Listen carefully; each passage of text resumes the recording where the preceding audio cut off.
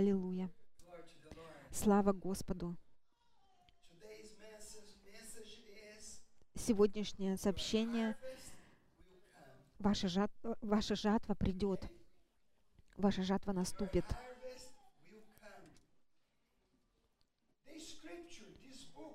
Писание, оно настолько практично, когда это учит нас, как жить нашу жизнь, чтобы наша жизнь была значительная и чтобы она была благословением для других. И сегодня мы будем раздумывать над псалмом, одним псалмом в Библии. Этот псалм проговорил ко мне много раз, когда я имел проблемы. И мы будем раздумывать над псалмом 37, 36 на английском, на русском. И первая часть этого псалма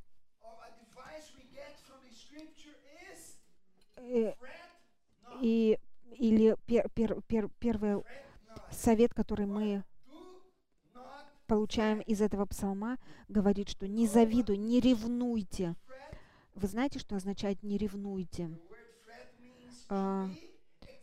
Слово «ревновать» — это быть, волноваться или в тревоге, постоянно о чем-то заботиться и опечаленным. И это очень эмоционально. И я хочу прочитать Псалом 36 с 1 по 2 стих.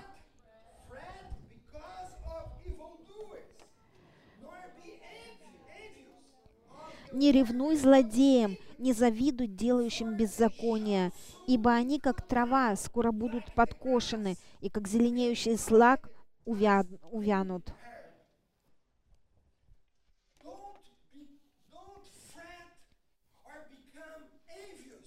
Не завидуйте и не ревнуйте тому, кто делает зло,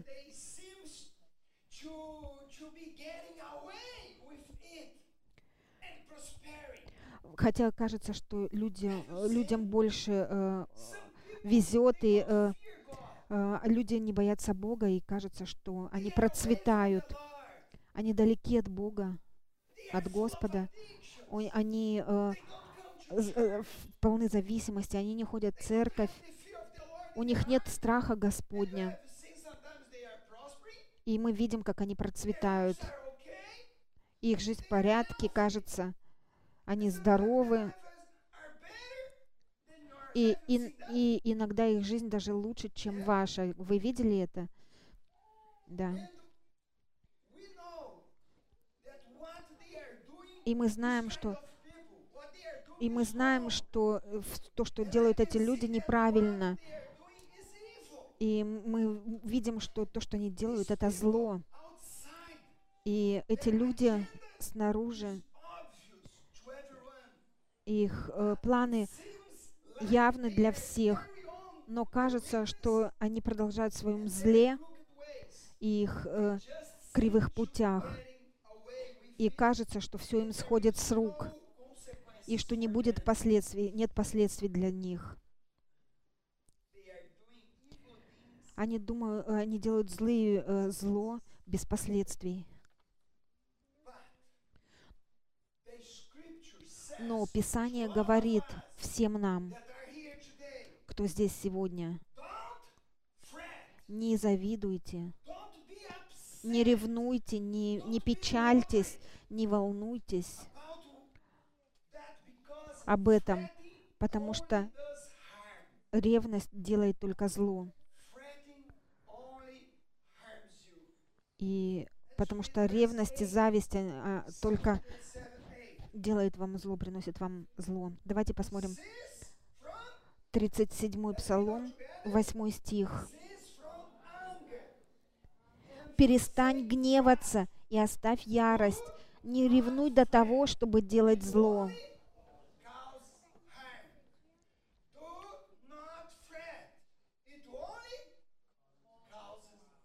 Не ревнуй для того, чтобы делать зло. Потому что ревность и гнев, они принесут вам зло, оно заберет покой, и это даже может даже быть опасно для вашего здоровья. Не завидуйте им, не ревнуйте тем, кто далеки и практикует столько много вещей. Писание говорит, что ревность и зависть могут принести гниль в костях. Я хочу прочитать Притчи, 14 глава, 30 стих. «Кроткое сердце — жизнь для тела, а зависть — гниль для костей».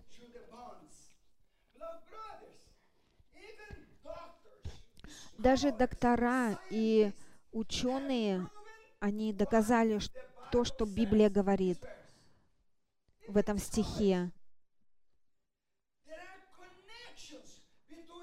Есть явная связь между физическими болезнями и вашими чувствами и эмоциями. Зависть, злость, заботы, непрощение может привести к болезням в вашем теле. Вы знали об этом?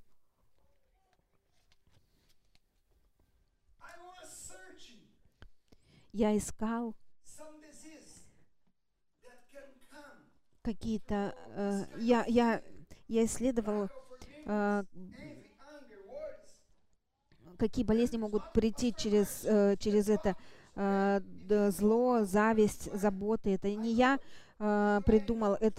Если вы погуглите, то вы увидите, что доктора говорят об этом. Я не эксперт. Доктора говорят, что наши чувства и эмоции могут вызвать проблемы с волосами.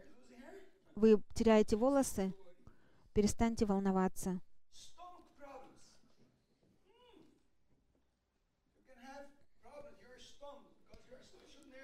Проблемы с желудками, потому что вы слишком волнуетесь.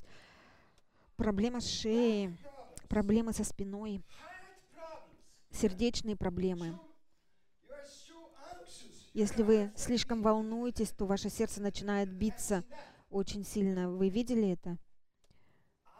Аллергия, ревматизм. Знаете, что есть ревматизм? Это воспаление в суставах.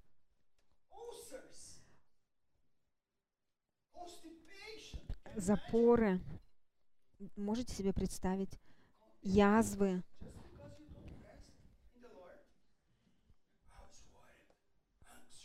Потому что артрит, зуд, мигрень. Если, может быть, у вас есть головная боль или мигрень, может быть, бессонницу, когда у вас проблемы со сном.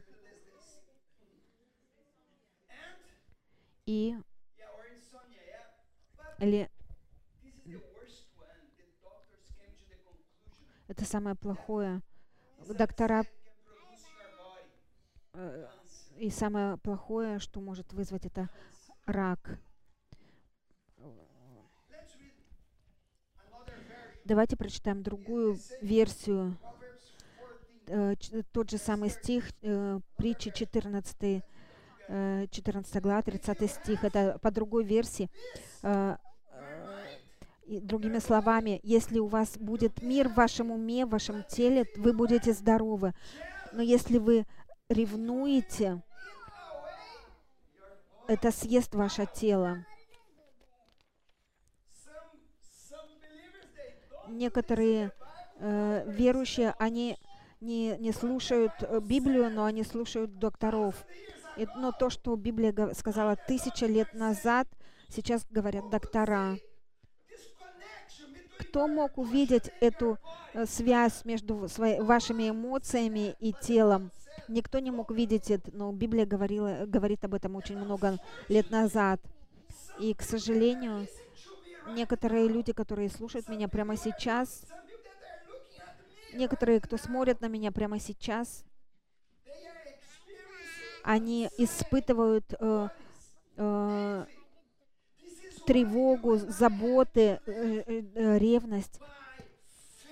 Вот поэтому вам нужно жить верою, поэтому вам нужно доверять Господу и отдыхать в Нем, иметь покой в Нем. Это то, что вера приносит. Когда вы волнуетесь, но вы говорите: Господь, я доверяю Тебе, и вы отдаете это Ему, и Он дает вам мир и покой.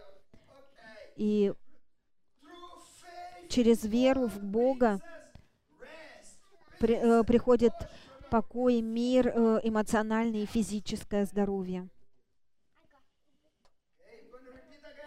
Я повторю снова. Через веру в Бога приходит покой, мир и эмоциональное и духовное здоровье. Братья мои, я не знаю, если вы являетесь таким человеком, который постоянно волнуется. Я решил возложить все свои заботы на Бога. Я оставляю все вещи Богу. Если что-нибудь заботит меня, я становлюсь на колени, и я перекатываю свои проблемы на Господа, и я оставляю это у Него. Это намного легче, намного лучше жить. Это так мы должны жить. Вы думаете, что у вашего пастора есть проблема?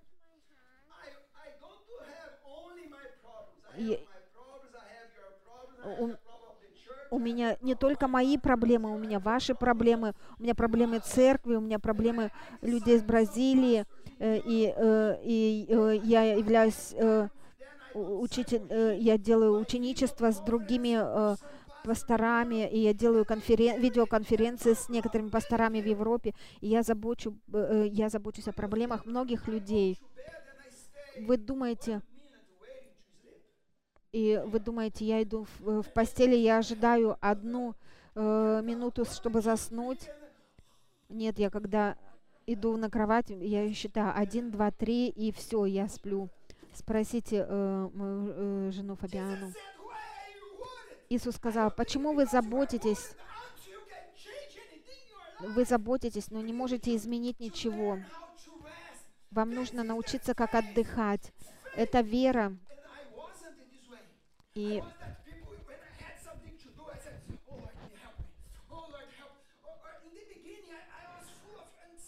вначале у меня было полно тревоги, и у меня не было этого доверия. Но через которое время, читая эту книгу, я сказал: Господь, я могу отдыхать в Тебе, потому что Ты заботишься обо мне. Потому что Библия говорит, что Бог делает дела за тех, которые надеются на Него, которые... Можете сказать аминь?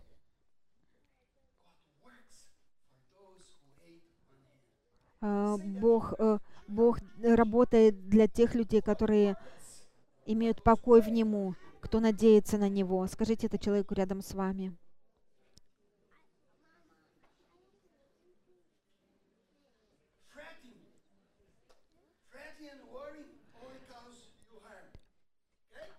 Заботы и зависть, они принесут только вам вред.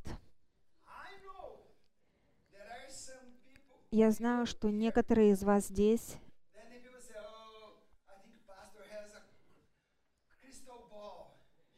вы можете сказать: у пастора, наверное, хрустальный шар, он знает все. Но я знаю многих людей здесь, которые очень сильно волнуются или завидуют и думают об этом или об этом. Я проповедую вам. Как вы можете сказать, что вы волнуетесь? Как? Просто послушайте вашу речь. Некоторые люди здесь, они не перестают говорить. Просто послушайте свою речь. Я знаю, как вы волнуетесь из-за этого тревожного. У меня нет хрустального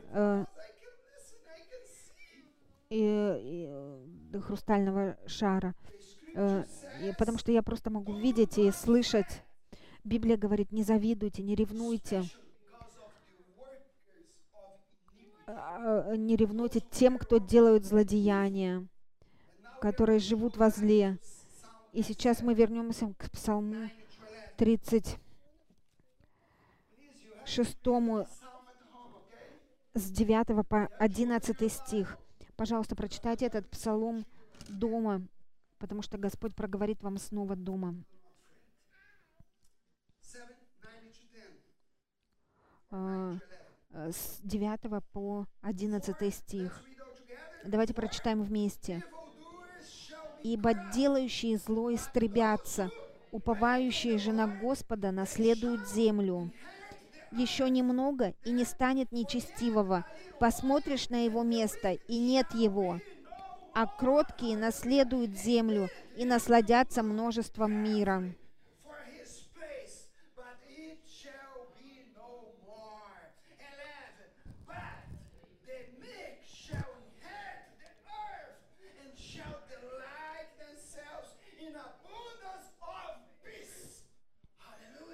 Аллилуйя.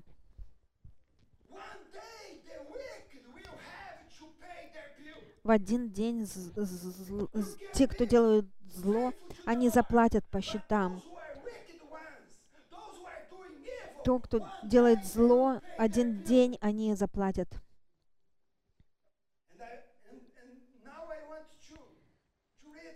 И сейчас я хочу прочитать некоторые стихи из Библии, которые говорят о зломышленниках и праведниках, о тех, кто делает зло, и праведников.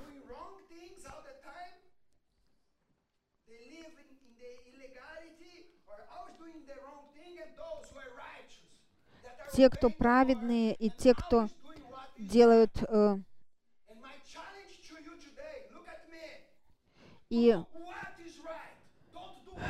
И мой призыв к вам сегодня: делайте то, что правильно, не делайте то, что неправильно, потому что в один день вы заплатите по счетам, потому что в один день вы пожнете, и тот, кто делает зло, и тот, кто делает добро, вы пожнете.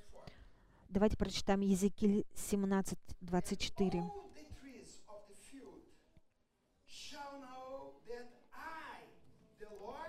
«И узнают все дерева полевые, что я, Господь, высокое дерево понижаю, низкое дерево повышаю, зеленеющее дерево иссушаю, а сухое дерево делаю цветущим. Я, Господь, сказал и сделаю».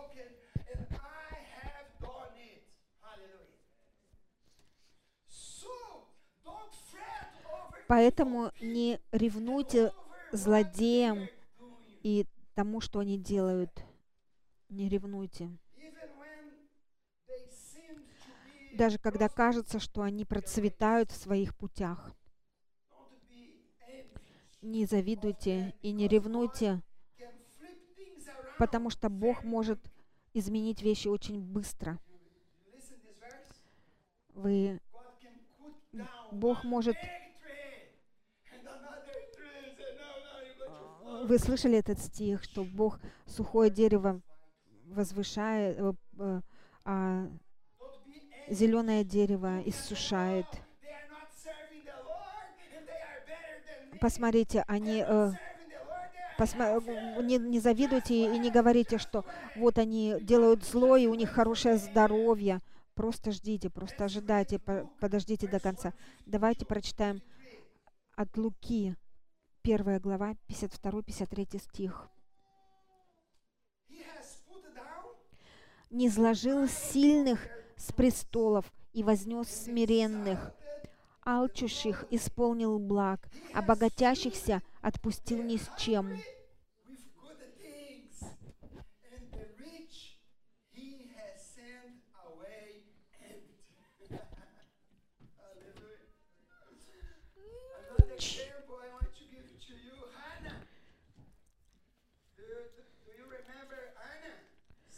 Вы помните Анну, мать Самуэля? Помните в ее молитве к Господу, после того, как Бог ответил на ее молитву, Первая Царей, 2 глава с 4 по 5 стих говорит: «Лук сильных преломляется, а немощные припоясываются силою. Сытые работают из хлеба, а голодные отдыхают. Даже бесплодная рождает 7 раз, а многочадная изнемогает».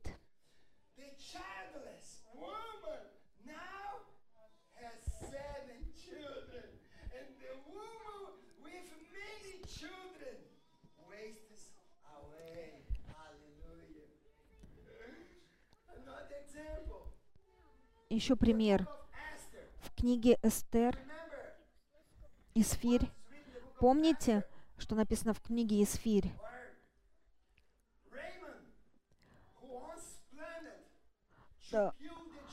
Аман, который планировал убить евреев, что случилось с ним? Помните? Он закончил повешенным на той же самой виселице, которую он приготовил для Мордекая. Он приказал построить виселицу для Мордекая, и его самого на ней повесили.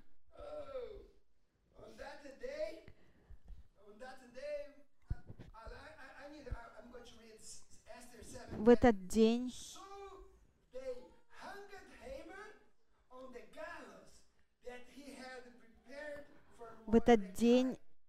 они Исфирь 7:10 говорит: «И повесили Амана на дереве, которое он приготовил для Мордохея, и гнев царя утих».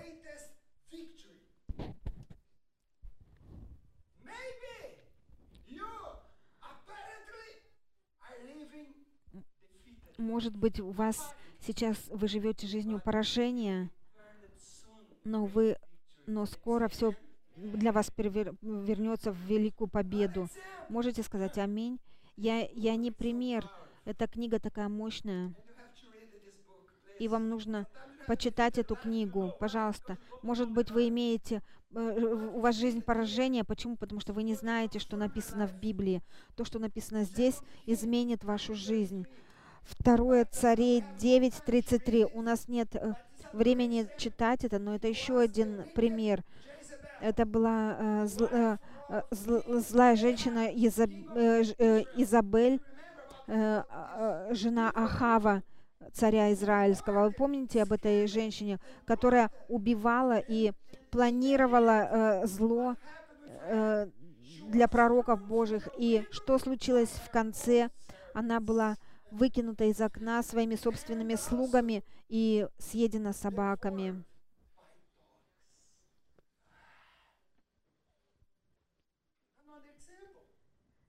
И еще один пример.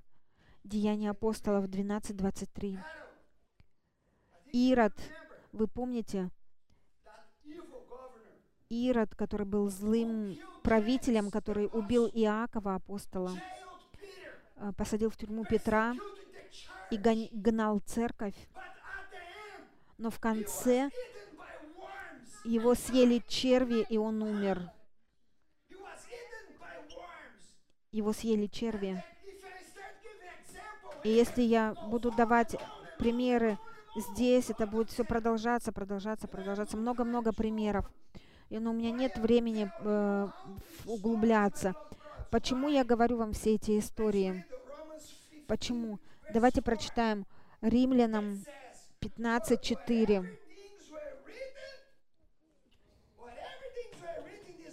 «А все, что написано было прежде, написано нам в наставление, чтобы мы терпением и утешением из Писаний сохраняли надежду».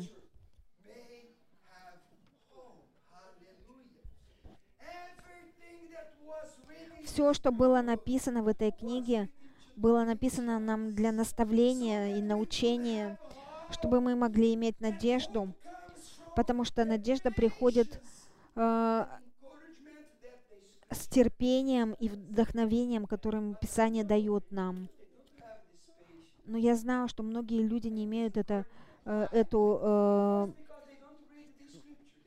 терпение. Почему? Потому что они не читают Писание. И это первый пункт. Это истории, о которых мы говорим, мы должны помнить их. Может быть, вы чувствуете, что у вас нет силы. Может быть, вы ищете какие-то короткие пути и следуете путями злыми, и потому что вам кажется, что они процветают,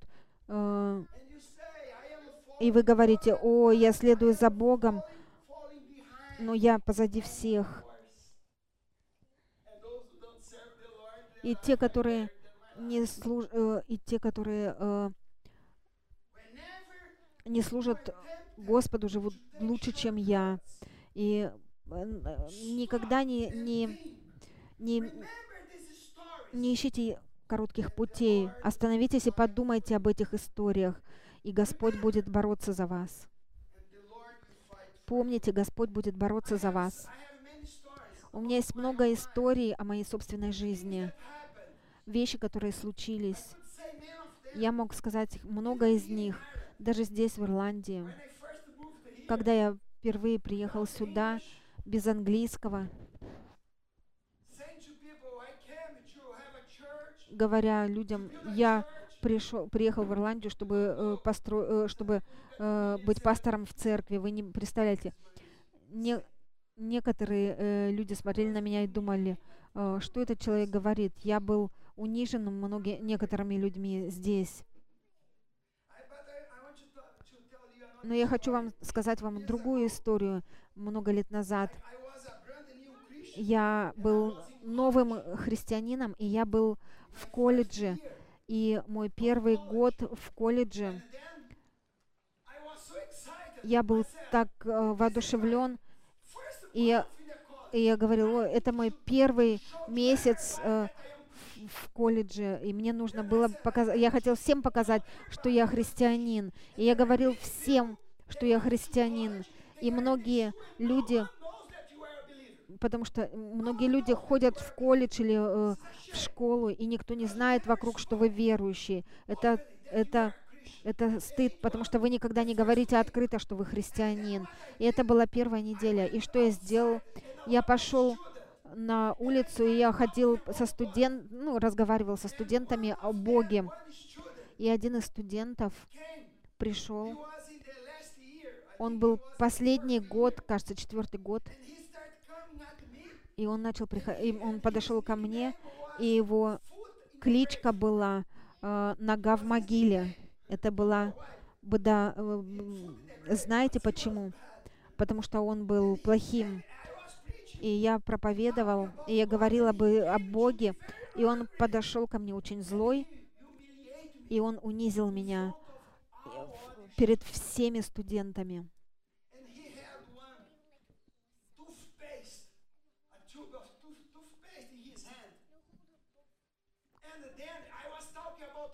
И он взял тюбик с зубной пастой, и он положил пасту на свою руку, и затем ударил меня по щеке, и потом размазал эту пасту по всему моему лицу. Я перестал проповедовать, и я тогда сказал ему: «Я служу Богу, и Он будет бороться за меня». Просто это сказал.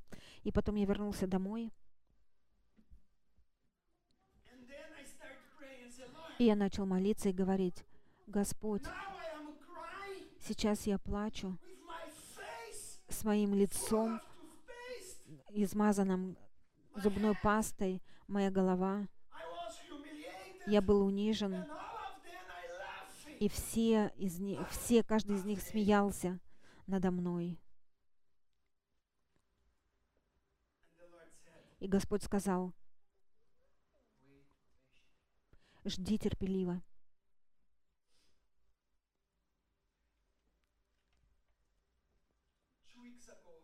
2 недели назад, д- д- э, 2 недели спустя этот человек постучался в мою дверь и сказал: «Марсио, мне нужно поговорить с тобой». Я сказал: «Ну, заходи». И он сказал: «Ты можешь простить меня за то, что я сделал?» Я сказала: «Да, конечно, я могу». И он спросил меня: «Что ты сделал? Ты проклял меня?» Я сказал: «Нет, конечно, нет. Я никогда не проклинаю никого. Никогда». Он говорит: «Ну что случилось с моей жизнью? В эти 2 недели моя жизнь стала с ног на голову. Моя семья разрушилась. Я попал в аварию и потерял автомобиль. И сегодня меня исключили из колледжа. И все очень плохое случилось. И, некоторые люди говорят: может быть, потому что ты проклял меня. Я сказала: нет, нет, я никогда никого не проклинаю. Но знаете, в чем проблема? Ты унизил человека, которого ты не должен был унизить. Я никогда не проклинал никого. Но помнишь, я сказал тебе, что у меня есть Бог, который будет бороться за меня? Помнишь? И он сказал: можешь помолиться за меня?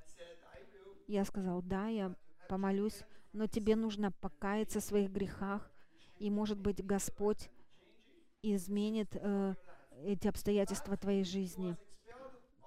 Но его исключили из колледжа, и он не закончил последний год, и я не знаю, что с ним случилось.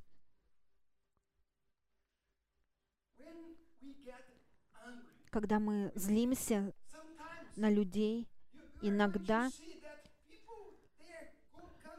мы видим людей, которые против нас. И когда вы злите или ревнуете, когда вас атакуют, когда вы не прощаете людей, вы становитесь эмоционально больными, и также у вас развиваются физические болезни. Но когда вы надеетесь на Господа, покоитесь в Господе, Библия говорит, даже когда вы просто надеетесь на Господа, Господь будет работать на вас. Бог всегда будет делать вещи в вашей жизни. Может быть, вы смотрите на меня и говорите: пастор, ну, Бог еще ничего не сделал до сих пор. До сих пор. Но вам нужно ждать терпеливо. Иногда обстоятельства длились 1 год или 2 года. В этом городе это заняло 10 лет. Некоторые люди, которые унижали меня,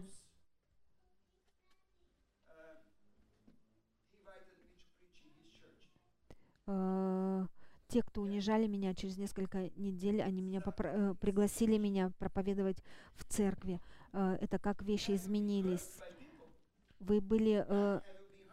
Вам делали люди больно.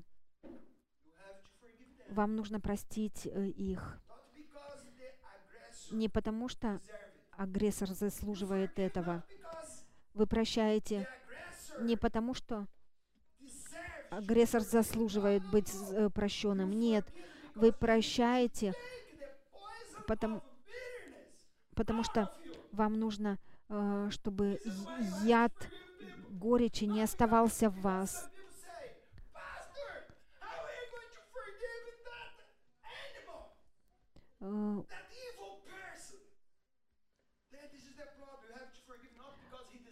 Вам нужно прощать не потому, что он заслуживает, но потому что вам нельзя иметь этот яд горечи внутри вас. Вам нужно избавиться от него. Если вы не избавитесь от этого, то у вас будет рак, или, может быть, даже духовный рак, который вас разрушит и может убить даже. Прощение — это простить. Не прощение — это вы сами принимаете яд, от которого вы можете умереть, вместо того, кого вы ожидаете убить. Вы принимаете яд и ожидаете, что другой умрет. Это и есть непрощение. Вас, может быть, унижат, и люди будут говорить низко о вас, критиковать вас. Будьте подготовлены. Аминь. Потому что людям не нравится. Будьте подготовлены, потому что люди будут критиковать вас. Они критиковали Иисуса, и они будут критиковать вас. И когда они будут критиковать вас, делайте то, что Иисус делал. Он воз на кресте, и Он сказал: «Господь, прости им, потому что они не знают, что они делают». Псалом 37, 9 стих говорит,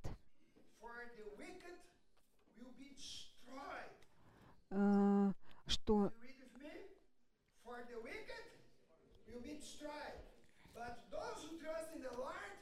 37:9, Псалом 37:9 говорит: «Ибо делающие зло истреблятся, уповающие же на Господа наследуют землю».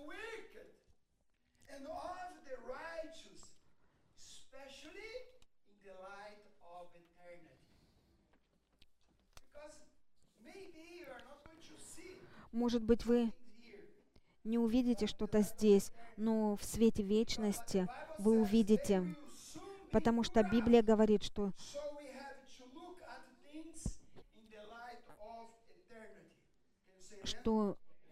делающие зло истреблятся.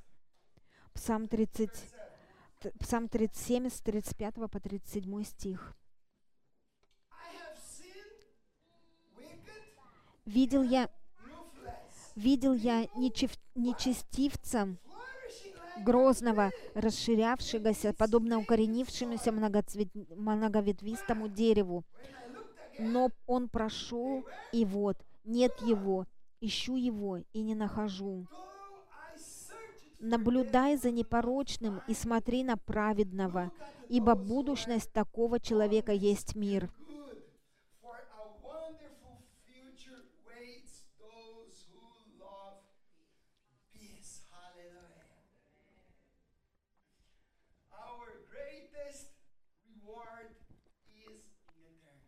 Наша самая большая награда — это в вечности. Самая большая награда не здесь. Но я верю, мои возлюбленные братья, что Бог — это тот, кто вознаграждает нас здесь, на земле. Иисус сказал: «Если вы будете верными, я вознагражу вас, я воздам вам здесь, на земле». И поэтому я ожидаю вещи, которые случатся в этой жизни. Я видел много вещей, но также обратите внимание, я ожидаю проблемы, я ожидаю гонения и трудности.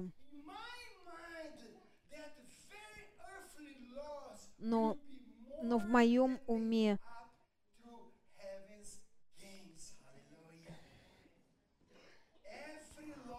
каждая потеря, которая на земле, она будет компенсирована на небе. Аминь. Я не волнуюсь о вещах. Даже Господь, если не защитит меня здесь, для меня нет, это не проблема. Я знаю, что ожидает меня. Аминь. Аллилуйя. Вечность — это великий уравнитель.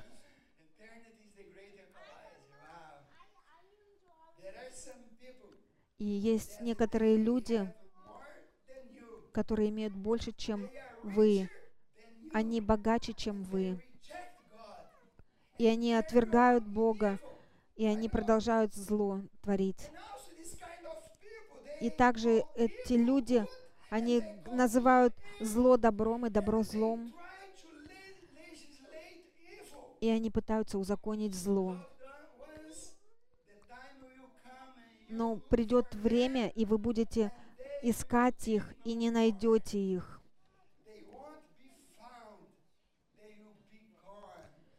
вы их не найдете, потому что их не будет. Давайте подойдем к следующему пункту этого сообщения. Стих 3. Псалм 37, 3 стих. «Уповай на Господа и делай добро, живи на земле и храни истину». Уповай на Господа и делай добро. Снова читайте. Уповай на Господа и делай добро. Скажите человеку рядом с вами: уповай на Господа и делай добро. Уповай на Господа и делай добро. Это то, что я учу вам. Пожалуйста, смотрите на меня. Продолжайте делать то, что хорошо, и продолжайте доверять Господу. Даже если это кажется, что злодеи процветают. Они процветают, но вы продолжайте надеяться на Господа и делайте добро.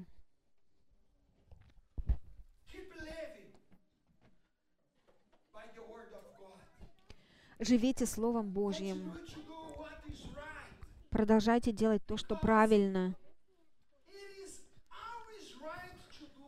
Потому что всегда правильно делать то, что правильно.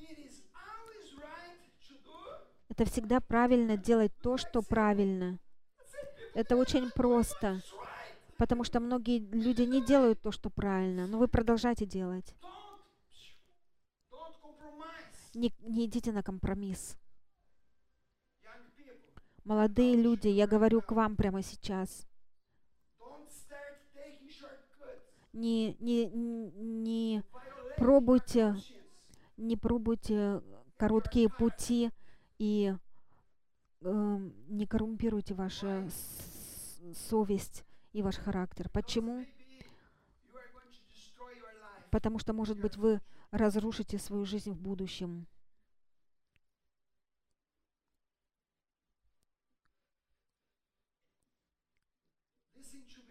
Послушайте меня. Не делитесь своей кроватью, чтобы просто получить партнера, потому что кажется, что Бог запаздывает слишком долго. Даже некоторые взрослые. Вы ожидаете Господа и думаете, это слишком долго, пока Господь отвечает мне, но я хочу найти кого-то, чтобы поделиться своей кроватью. Вы разрушите свою жизнь. Делайте то, что правильно. Держите себя в чистоте и в святости в глазах Господа. Аминь. Не делитесь своей кроватью. Не разрушайте свое тело. Не продавайте свое тело. Держитесь чистым, потому что это будет стоить того. Не принимайте короткие пути. Я говорю ко всем вам. Не принимайте короткие пути. Не используйте ложь. Потому что Божий ответ не приходит достаточно быстро. Иногда, потому что Божий ответ не приходит, может быть, вы думаете, что будете лгать там, но не принимайте стандарты мира. Не ходите незаконно. Не ходите незаконными путями, потому что вы будете платить каждый день за то, что сделали что-то неправильное. Некоторые люди ходят в беззаконие, и вы будете платить очень высокую цену за это. Делайте то, что правильно во всех сферах вашей жизни. Если вы не будете этого делать, вы заплатите большой счет за то, что не делали правильные вещи. Доверяйте Господу и делайте добро. Скажите человеку рядом с вами: делайте то, что правильно. Доверяйте Господу и делайте добро. Аминь. И, возлюбленные мои братья, делайте то, что правильно. И даже иногда вы говорите: ой, я делаю то, что правильно, но вам кажется, что вы хотите быть как похожими на других. Нет, потому что счет придет. Галатам 6:9 говорит. Галатам 6:9 говорит.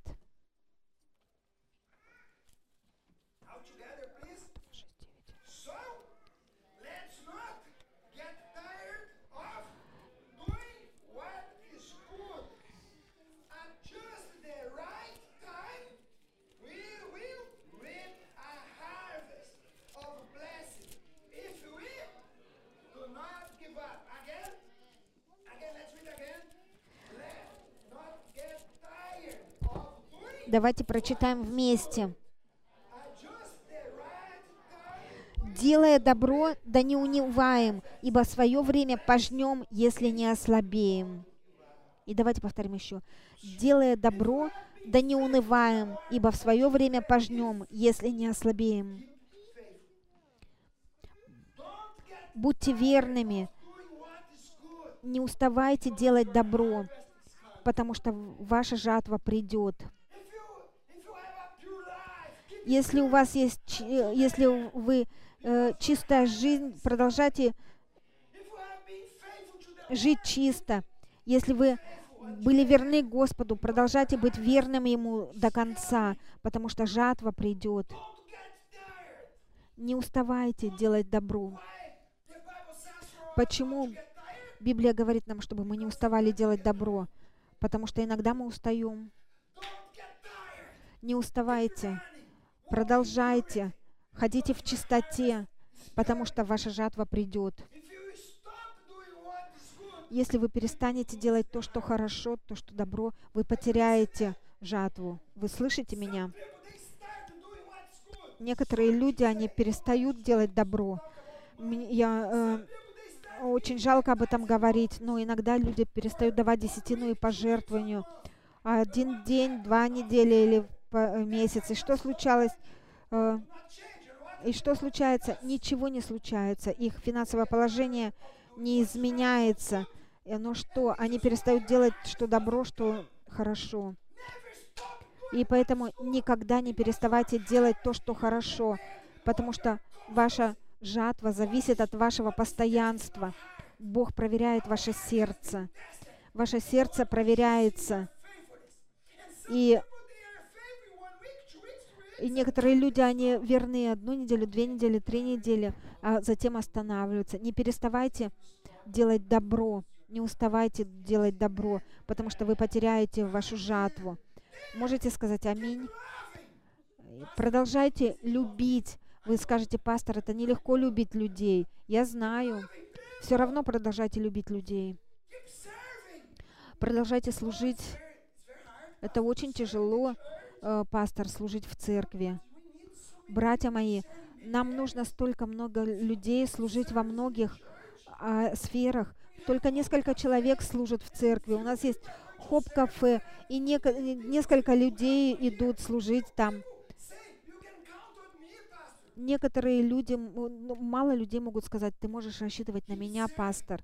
Продолжайте служить, продолжайте служение, живите верно, продолжайте давать десятину и пожертвования в Дом Господень.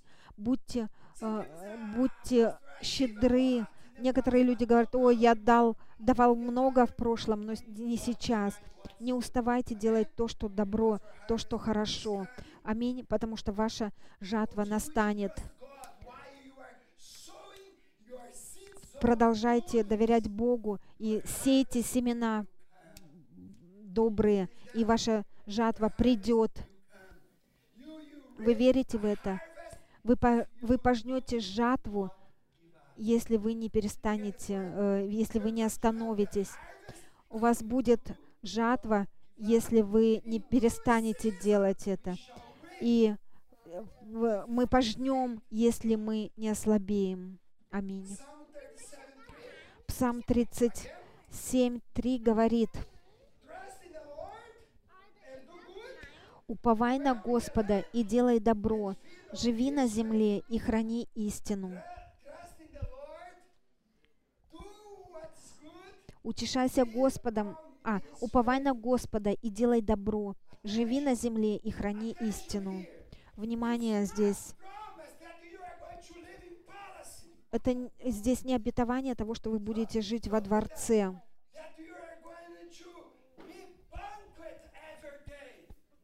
Это не так, что у вас будет банкет каждый день. Нет. Он обещал мне место, где я буду жить. Он обещал мне место для жизни, и что мои нужды будут оснащены. Господь мой пастырь, я ни в чем не буду нуждаться. Все мои нужды Господь удовлетворил. Он не сказал, что у меня будет дворец и самолет, и все, но Он обеспечит все наши нужды. Вы верите в это? Да. Давайте встанем во имя Иисуса.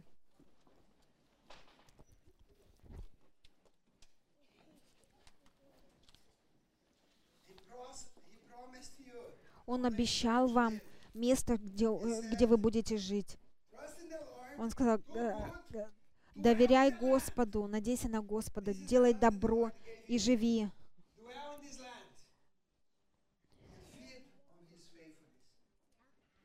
Он говорит, уповай на Господа и делай добро, живи на земле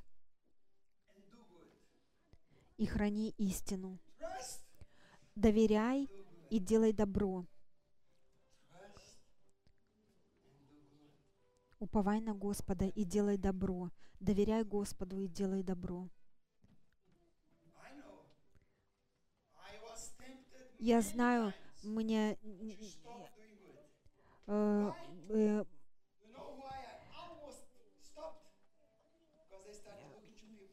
иногда я почти что останавливался делать добро. Знаете почему? Потому что я смотрел на людей. Я инвестировал в их жизни. Я помогал людям. И после какого-то периода времени они оставили нас. И тогда я сказал, я перестану. Но Дух Святой сказал, не уставай, это не время для тебя остановиться. И Дух Святой говорит к вам сегодня, не останавливайтесь, не уставайте. Продолжайте доверять Господу и делайте то, что добро. Аминь. Может быть, вы живете в тревоге, может быть, у вас заботы какие-то внутри вас. Или ревность. Бог призывает вас жить верою, доверять Господу и иметь покой в Нем.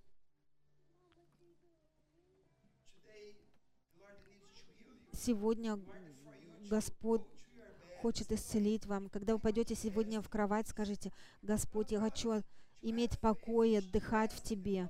Господь, иметь веру — это иметь покой в Господе. Перестаньте волноваться. Слушайте Господа. Перестаньте волноваться. Матфея 6. Вы помните, что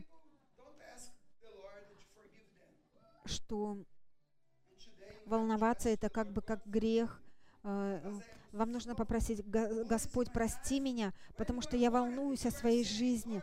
Когда вы волнуетесь, вы говорите, Господь, Ты не делаешь ничего, и мне нужно сделать что-то, потому что Ты не делаешь. Это то, что вы говорите Господу иными словами. Закройте ваши глаза. Через веру в Бога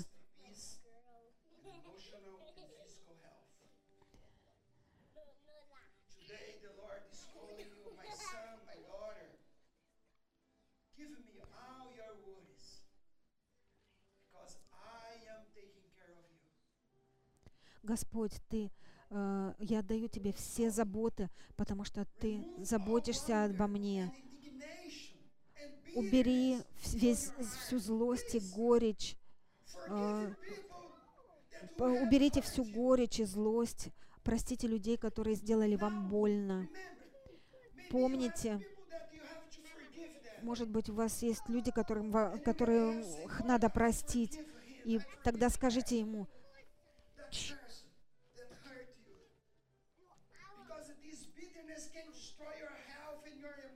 потому что ваша горечь может разрушить вашу жизнь. Не следуйте по тропе зла. Может быть, вы ходите в нечистоте, и Бог призывает вас покаяться, что пути, которые вы ходите, потому что есть святой путь, и Бог призывает вас. Я помогу вам. Молитесь и простите. Прости меня, Господь, за путь, которым я иду. Может быть, вы следуете злой тропою. Не принимайте короткие пути, не используйте ложь, не принимайте мировые стандарты, не ходите незаконно, ходите в истине, доверяйте Богу. Есть люди здесь, которые, может быть, перестают служить Богу, может быть, вы перестали молиться. И вам нужно сейчас сказать Господу: Господь, я хочу любить людей. Я хочу продолжать служить Твоему Царству. Я хочу продолжать служение, служа Тебе, Господь. Я хочу давать Тебе то, что принадлежит Тебе в моей десятине и пожертвованиях. Молитесь прямо сейчас. Может быть, Господь проговорил вам что-то. Господь говорит разными путями.